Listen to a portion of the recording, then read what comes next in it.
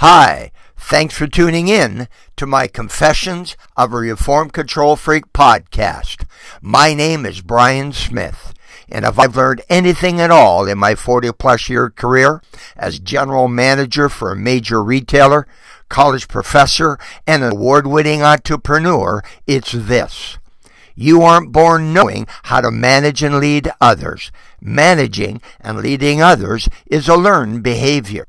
I believe you can learn how to communicate and interact more effectively, build collaborative teams, resolve conflict, and motivate others to perform at their personal best.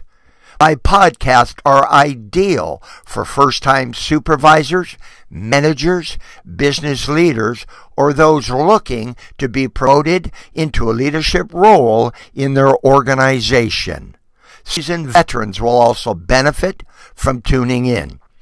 I'll give you my take on the ins and outs of today's business world and share some tips and techniques to help you develop those kinds of skills needed to manage and lead others the 21st century way.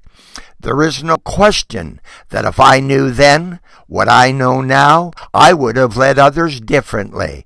After listening to my Confessions of a Reformed Control Freak podcasts, I hope you will manage and lead others differently as well.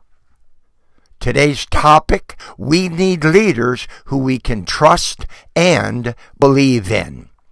What does it say about the world we live in when we question the honesty and integrity of the people in leadership positions, both in government and the private sector? What does it say about the world we live in when governments need to pass laws requiring chief executive officers and chief financial officers of corporations to sign off on their company's financial results? And if found to be false, they can face criminal prosecution. Now, more than ever, we need leaders who we can trust and believe in. Leaders walk their talk. In true leaders, there is no gap between the theories they espouse and their practice. Warren Bennis. What does it say about a leader if they behave one way in public and behave a different way behind closed doors? Does that mean there's two types of ethics, business and personal? If there are two kinds of ethics, does that mean it's okay to lie, cheat, and con your customers' employees, but not your family and friends? At times, it must get awful confusing for leaders to remember what hat they're supposed to be wearing. In organizations where people trust and believe in each other, they don't get into regulating and coercing behaviors. They don't need a policy for every mistake. People in these trusting environments respond with enormous commitment and creativity. Walter Wriston.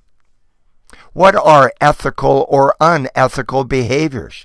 How should a leader behave? I believe leaders need to keep their word and honor their commitments. Leaders don't just promise to stick up for people and have their back, but they actually do it. Leaders don't just preach fairness, they practice it. And they don't just counsel others about honesty and integrity, they live it every day, both in public and behind closed doors. What they say and what they do are congruent. They are one and the same. You can't be ethical some of the time. You must be ethical all of the time. You can't be ethical at home and not at work, or vice versa. You're either ethical or you're not. Today, we need leaders we can trust and believe in.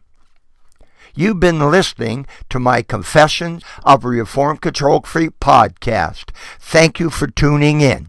Leave me a message. Let me know what you think of this episode.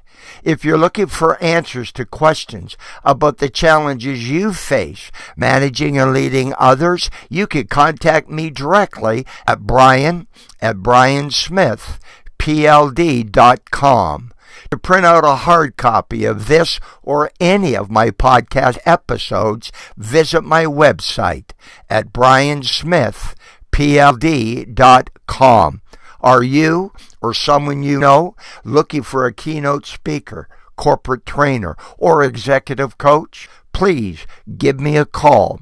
I work with people who want to learn how to communicate and interact more effectively, build collaborative teams, resolve conflict, or motivate others to perform at their personal best.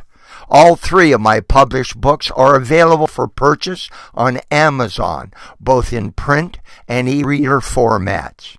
Want to stay connected? You can follow me on Facebook, LinkedIn, Twitter, and Instagram.